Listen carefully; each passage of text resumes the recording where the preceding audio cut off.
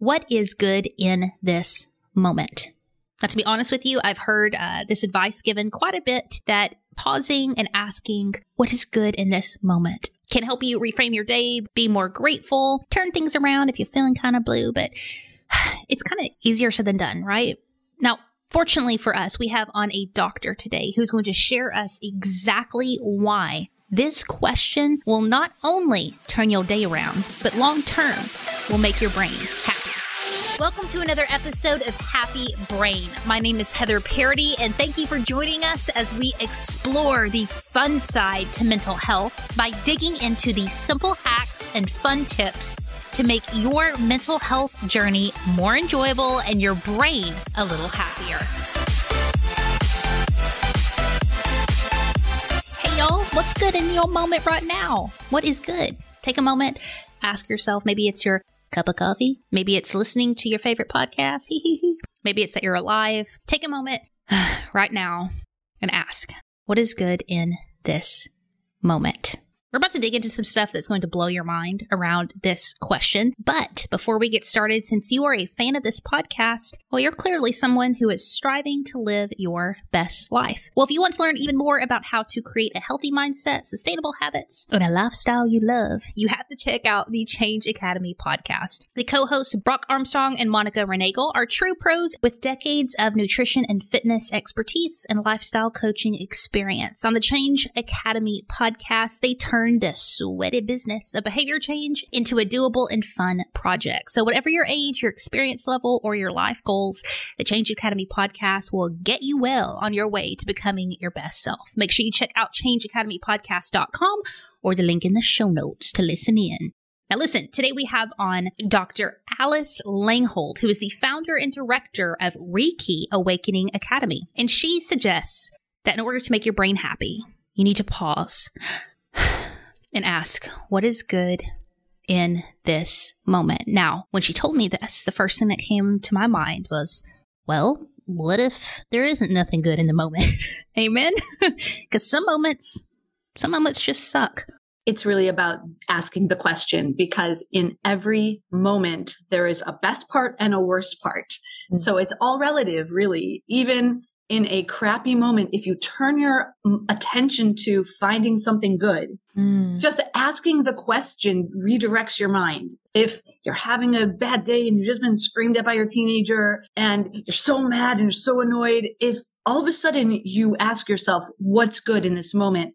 Now your mind has a puzzle. Ooh, a task, something I need to find out. In doing that, you notice that your intensity level of emotion comes down because it needs to make room for this new task. And as you're looking for something good, even if it's like, well, my coffee's pretty good, and it's sitting right here, even if it's that, it changes your focus away from, but I'm so mad that blah, blah, blah. And then all of a sudden you're just like, oh, well, but my coffee is good. It kind of motivates you to find other good things too. What else is good? Well, I don't have to go anywhere. You start coming up with answers. And as you do, you're changing your focus. Man, she had me at my coffee is good. You know what I'm saying? I understand that language.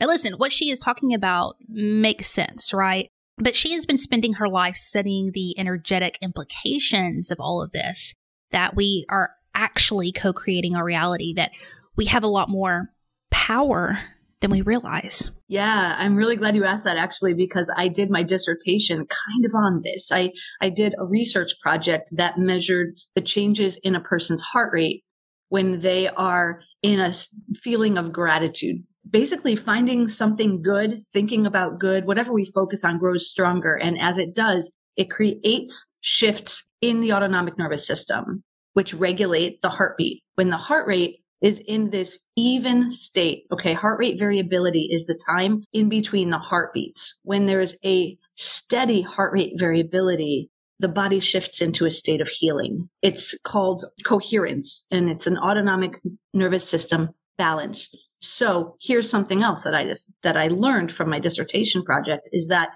if I am feeling gratitude and and it's measurable through this device that I used by the company called HeartMath. Anyways, if I am in a state of gratitude, people around me start to also enter into that physiological state of coherence, and people that I am thinking of at a distance also their heart rate starts to sync with mine. Say what? How is this possible? Because we're all connected. This is a really wonderful way that it's illustrated that not only are we connected, like our mind waves and things like that, but like our bodies respond to our minds. So whatever we pay attention to grows stronger. So if you can pay attention to goodness multiple times in your day, what's good, you get in this habit of training your mind to just look for goodness, your body's going to respond also. Mm-hmm. And it's going to have an effect on your whole outlook. So you can be at peace in the midst of the world. It's taking it to another level because it's now talking about not only is this for yourself, but you are creating like something in others around you and those who you love or think about. So it really shows you that you matter in bigger ways. Real quick pause. You know, my mind went here. I couldn't help it. I had to ask her, what if somebody's sending you something bad? I know we can send good things to people, but what if you got some people who don't like you? How do you protect yourself from the negative energy people are sending you? First of all, let me just mention that the way to send some good energy, a healing thought that would matter, besides using something like Reiki or distance healing, if you don't even know that, that's fine. It's just, but when we are in a state of love, compassion, gratitude, we are emotionally feeling those things. That's the time to send to another person, to think of another person, because that will then help them resonate and receive some of the same benefits. Now, to answer your question, it's all about intention. Everything comes down to intention and intention. If you just have the intention, I have the intention that only the highest and best can get into my energy field, I'm automatically protected because my intention is that only the highest and best comes to me. I love that. So that way it's not like I'm fighting against blah, blah, blah. It's more like I'm receiving goodness. That's it. So I want to listen. This is where my brain goes when she's talking about all this. Is the intention here about finding the good in the moment just about us slowing our heart rate and becoming calmer? Or does it matter that it's a positive thought? So is the intention here just to calm down and get slower? Or is there a reason it needs to be a positive thought? It's a lot. First of all, you don't need to have the intention for your heart rate to do the thing. You know, you don't, this happens automatically. That's what the body is designed to do, but it's going to respond to the emotion.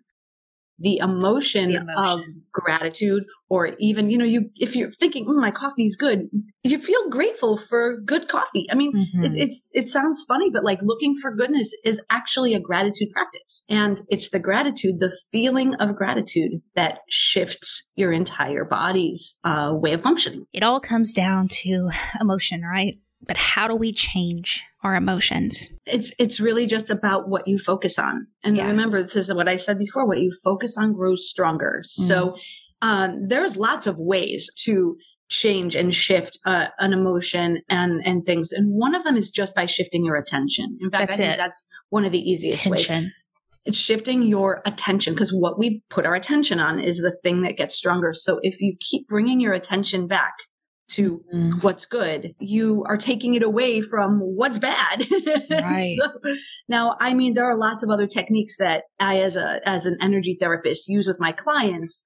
I teach them these tools, though, to help create a different state of like overall, like where's your baseline, right? But I had a client come to me yesterday, and she had this, like, she was kind of fixated on this thought about this guy and why isn't he calling me and why was he mad at me and all of this. And I'm like, he's going to do what he's going to do, but let's get you to stop suffering from that. And so I didn't say focus on what's good to her. Right. We did some tapping. So EFT is a fantastic technique, and I've found easier and faster ways to do it than the most complex ways. But I have like this toolbox of complex and easier ways to do tapping that I draw from when I'm working with a client. So we did like 30 minutes of tapping, and she couldn't even think about that anymore. Make sure you connect with Dr. Langholt at ReikiAwakeningAcademy.com. She has a 90-day peace project, which is a super manageable group of lessons that you can do in just a few minutes to have more peace in your life. Again, that is the 90-day peace project, linked up in the show notes. But before we go, Dr. Langholt, anything else? Yeah, so there's different ways of asking. So if you don't like what's good, if you think, oh, when I ask myself what's good, I'm thinking, hey, what's good or something, you get like this, other idea in your head, then just change the question so that it resonates. So how am I enjoying this moment of being alive is a wonderful, compelling question. But it might be hard to ask in a moment where you don't feel like you're enjoying anything at all, and then you're going to resist. But instead, if you're like, okay, what's good right now? If you just say to yourself, what's good right now? What is the best part of this experience, even if it's not about this experience? What's the best part of this life experience in this moment? Because our experience in any moment isn't just one thing. Mm-hmm. Our attention might be very focused on one thing, but our experience is way bigger than that. And it's really just an invitation to look beyond your immediate whatever thing that you've been putting your attention on and see what else is there. Isn't that powerful? I love this conversation. I feel empowered by it. There's so much more that we can do. There's so much more that we can become. We are co-creating our lives. If this connected with you, again, make sure you connect with her at ReikiAwakeningAcademy.com. Again, linked in the show notes. And listen, y'all, whether it is juggling to calm your brain, being friends with anxiety using this little trick, or getting present in the moment and saying, oh, what is good here? We just hope you take a moment for yourself today, my friends, and keep that brain of yours happy. Thank you for listening to another episode of Happy Brain. If you enjoyed this, make sure you hit that subscribe button wherever you listen to podcasts. And if you have an extra second, leave us an honest review over on iTunes or your Apple podcasting app. And until next time, my friends, keep that brain of yours happy.